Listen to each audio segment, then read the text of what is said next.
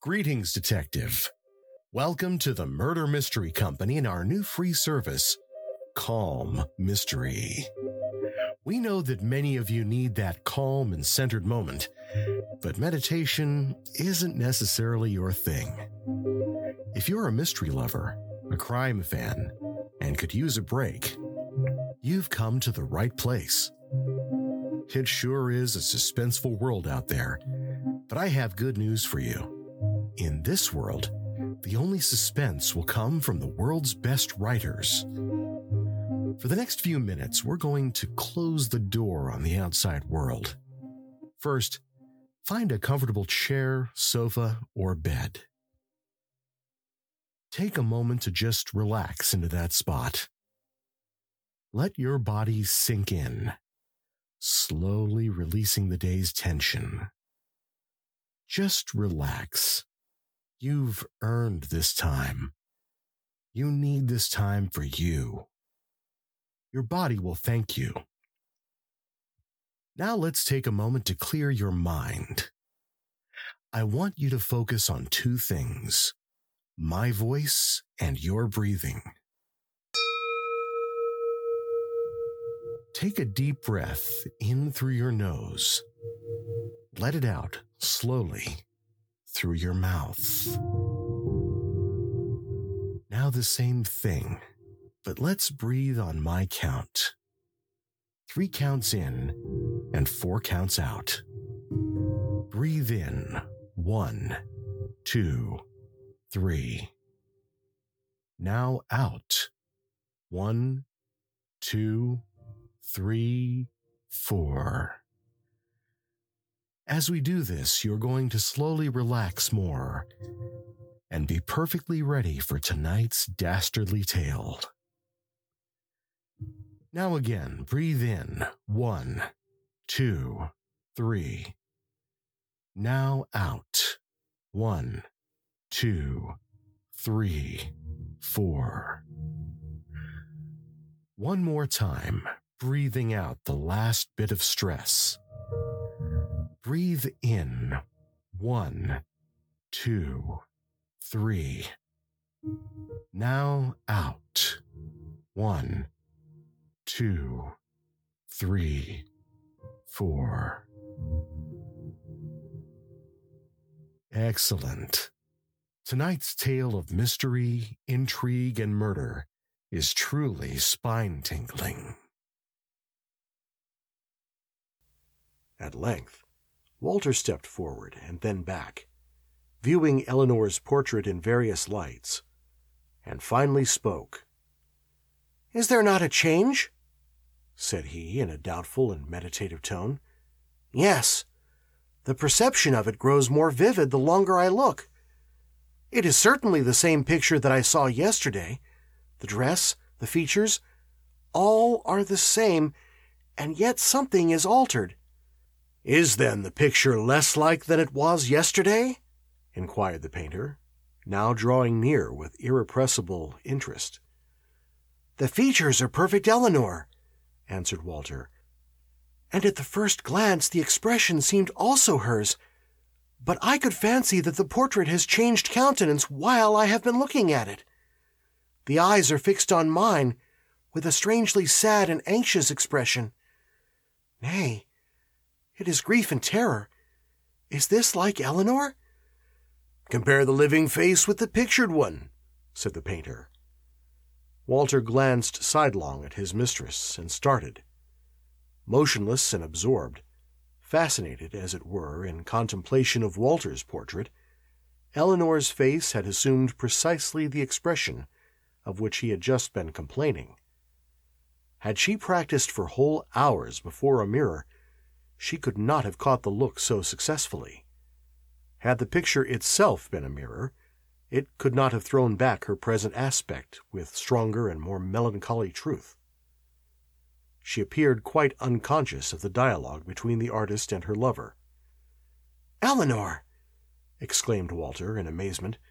"What change has come over you?" She did not hear him nor desist from her fixed gaze till he seized her hand, and thus attracted her notice. Then, with a sudden tremor, she looked from the picture to the face of the original. "Do you see no change in your portrait?" asked she. "In mine? None," replied Walter, examining it. "But let me see. Yes, there is a slight change. An improvement, I think, in the picture, though none in the likeness. It has a livelier expression than yesterday, as if some bright thought were flashing from the eyes and about to be uttered from the lips. Now that I have caught the look, it becomes very decided." While he was intent on these observations, Eleanor turned to the painter. She regarded him with grief and awe, and felt that he repaid her with sympathy and commiseration, though wherefore she could but vaguely guess. "That look!" whispered she, and shuddered. "How came it there?" "Madam," said the painter, sadly, taking her hand and leading her apart, "in both these pictures I have painted what I saw. The artist, the true artist, must look beneath the exterior. It is his gift, his proudest, but often a melancholy one, to see the inmost soul, and by a power indefinable even to himself, to make it glow or darken upon the canvas, in glances that express the thought and sentiment of years. Would that I might convince myself of error in the present instance." They had now approached the table, on which were heads in chalk, hands almost as expressive as ordinary faces, ivied church towers, thatched cottages, old thunder-stricken trees, oriental and antique costume, and all such picturesque vagaries of an artist's idle moments. Turning them over with seeming carelessness, a crayon sketch of 2 figures was disclosed.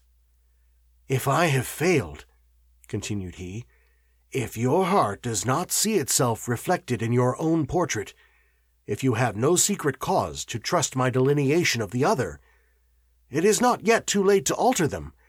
I might change the action of these figures too, but would it influence the event?" He directed her notice to the sketch. A thrill ran through Eleanor's frame, a shriek was upon her lips, but she stifled it with the self-command that becomes habitual to all who hide thoughts of fear and anguish within their bosoms. Turning from the table, she perceived that Walter had advanced near enough to have seen the sketch, though she could not determine whether it had caught his eye. "We will not have the pictures altered," said she, hastily. "If mine is sad, I shall but look the gayer for the contrast." "Be it so," answered the painter, bowing. "May your griefs be such fanciful ones that only your pictures may mourn for them. For your joys, may they be true and deep, and paint themselves upon this lovely face till it quite belie my art."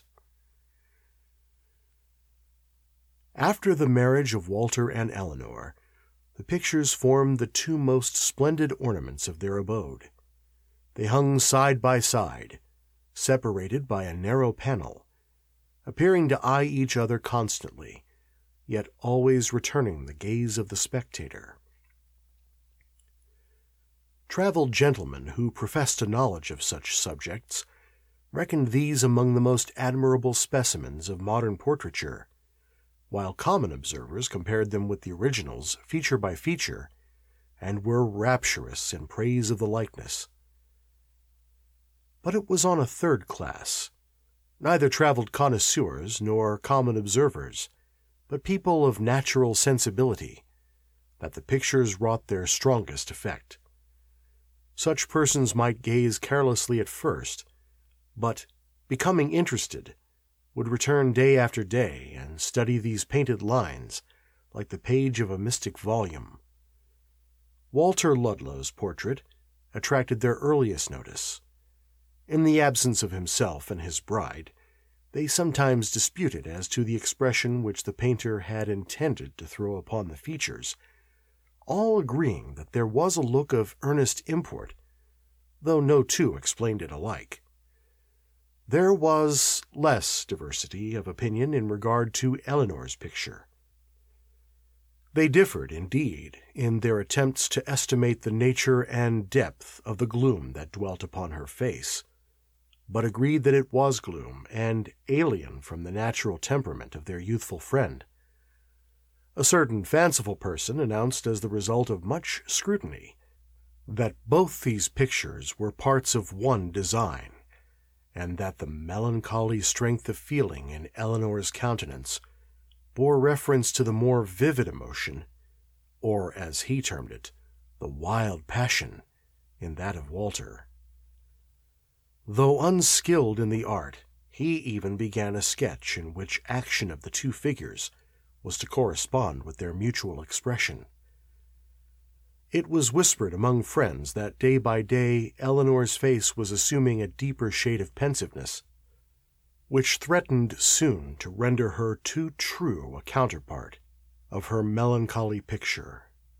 Walter, on the other hand, instead of acquiring the vivid look which the painter had given him on the canvas, became reserved and downcast, with no outward flashes of emotion, however it might be smoldering within.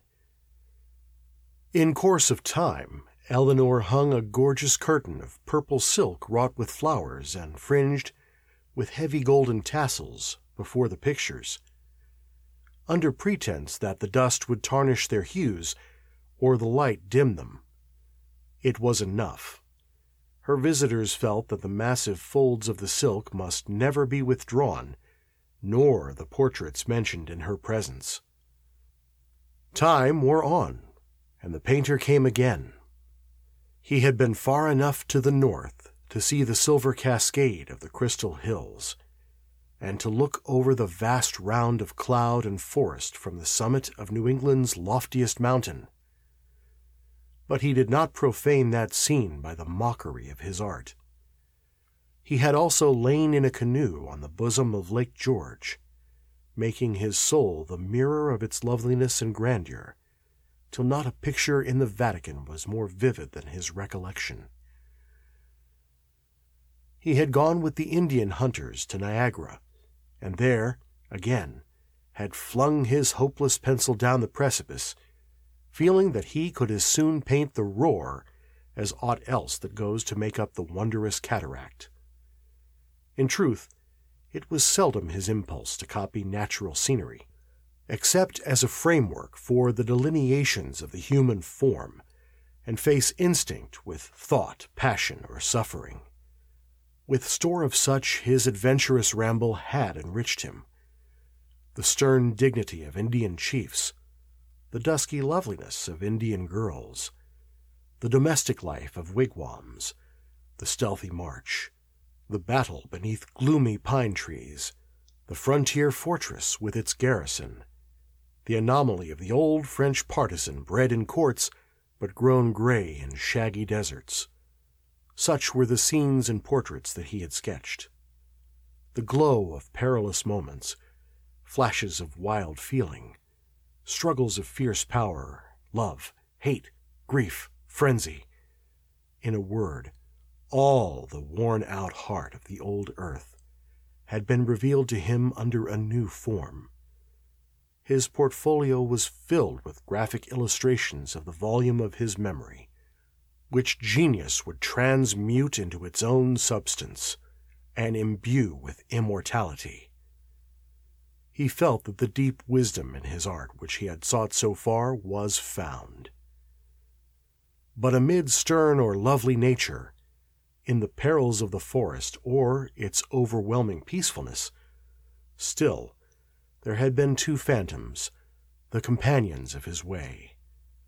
Like all other men around whom an engrossing purpose wreathes itself, he was insulated from the mass of humankind.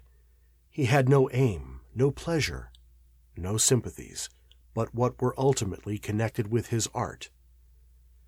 Though gentle in manner and upright in intent and action, he did not possess kindly feelings. His heart was cold. No living creature could be brought near enough to keep him warm. For these two beings, however, he had felt in its greatest intensity the sort of interest which always allied him to the subjects of his pencil. He had pried into their souls with his keenest insight, and pictured the result upon their features with his utmost skill, so as barely to fall short of that standard which no genius ever reached, his own severe conception. He had caught from the duskiness of the future, at least so he fancied, a fearful secret, and had obscurely revealed it on the portraits.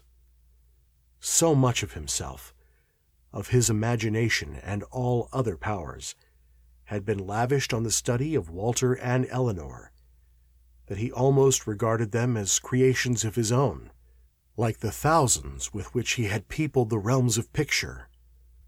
Therefore did they flit through the twilight of the woods, hover on the mist of waterfalls, look forth from the mirror of the lake, nor melt away in the noontide sun.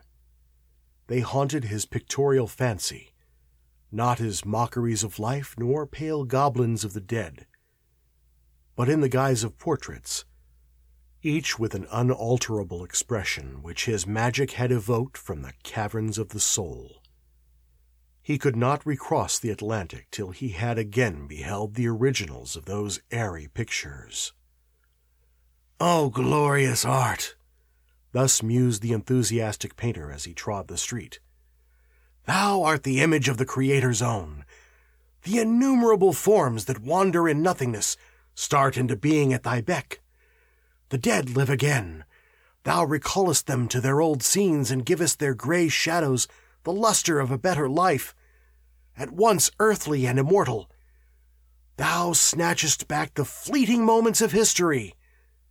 With them there is no past, for at thy touch all that is great becomes forever present, and illustrious men live through long ages in the visible performance of the very deeds which made them what they are. O potent art, as thou bringest the faintly revealed past to stand in that narrow strip of sunlight which we call now, canst thou summon the shrouded future to meet her there? Have I not achieved it? Am I not thy prophet?" Thus, with a proud yet melancholy fervor, did he almost cry aloud as he passed through the toilsome street among people that knew not of his reveries, nor could understand nor care for them. It is not good for man to cherish a solitary ambition, unless there be those around him by whose example he may regulate himself. His thoughts, desires, and hopes will become extravagant, and he the semblance, perhaps the reality, of a madman. Reading other bosoms with an acuteness almost preternatural, the painter failed to see the disorder of his own. "And this should be the house," said he, looking up and down the front before he knocked. "Heaven help my brains! That picture, methinks it will never vanish. Whether I look at the windows or the door, there it is framed within them, painted strongly and glowing in the richest tints, the faces of the portraits, the figures and action of the sketch." He knocked. "The portraits, are they within?" inquired he of the domestic. Then, recollecting himself, "Your master and mistress, are they at home?" "They are, sir," said the servant, adding, as he noticed that picturesque aspect of which the painter could never divest himself, "and the portraits, too." The guest was admitted into a parlor communicating by a central door with an interior room of the same size. As the first apartment was empty, he passed to the entrance of the second, within which his eyes were greeted by those living personages, as well as their pictured representatives, who had long been the objects of so singular an interest. He involuntarily paused on the threshold. They had not perceived his approach. Walter and Eleanor were standing before the portraits, whence the former had just flung back the rich and voluminous folds of the silken curtain, holding its golden tassel with one hand, while the other grasped that of his bride. The pictures, concealed for months, gleamed forth again in undiminished splendor, appearing to throw a somber light across the room rather than to be disclosed by a borrowed radiance. That of Eleanor had been almost prophetic. A pensiveness, and next a gentle sorrow, had successively dwelt upon her countenance, deepening with the lapse of time into a quiet anguish. A mixture of affright would now have made it the very expression of the portrait. Walter's face was moody and dull, or animated only by fitful flashes which left a heavier darkness for their momentary illumination. He looked from Eleanor to her portrait, and thence to his own, in the contemplation of which he finally stood absorbed. The painter seemed to hear the step of destiny approaching behind him, on its progress toward its victims. A strange thought darted into his mind. Was not his own the form in which that destiny had embodied itself, and he a chief agent of the coming evil which he had foreshadowed?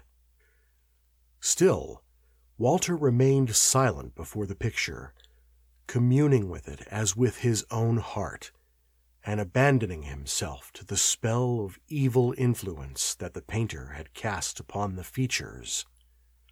Gradually his eyes kindled, while as Eleanor watched the increasing wildness of his face, her own assumed a look of terror, and, when at last he turned upon her, the resemblance of both to their portraits was complete. "Our fate is upon us!" howled Walter. "Die!" Drawing a knife, he sustained her as she was sinking to the ground, and aimed it at her bosom. In the action and in the look and attitude of each, the painter beheld the figures of his sketch. The picture, with all its tremendous coloring, was finished. "Hold, madman!" cried he sternly. He had advanced from the door and interposed himself between the wretched beings, with the same sense of power to regulate their destiny as to alter a scene upon the canvas. He stood like a magician controlling the phantoms which he had evoked. "What?" muttered Walter Ludlow as he relapsed from fierce excitement into sullen gloom. "Does fate impede its own decree?" "Wretched lady," said the painter, "did I not warn you?" "You did," replied Eleanor calmly, as her terror gave place to the quiet grief which it had disturbed. "But I loved him." Is there not a deep moral in the tale? Could the result of one or all our deeds be shadowed forth and set before us, some would call it fate and hurry onward. Others be swept along by their passionate desires, and none be turned aside by the prophetic pictures. Thank you for listening to Calm Mystery, a Murder Mystery Company production. To solve your own case with us, visit murdermysteryzoomparty.com, all one word, and use code CALM, C-A-L-M, for $20 off your own murder mystery party. We have dozens of entertaining detectives. You can even ask for me, Perry, by name. If no one else can help, and if they can find me, maybe I can help you become Detective of the Night. That's murdermysteryzoomparty.com, all one word, code CALM.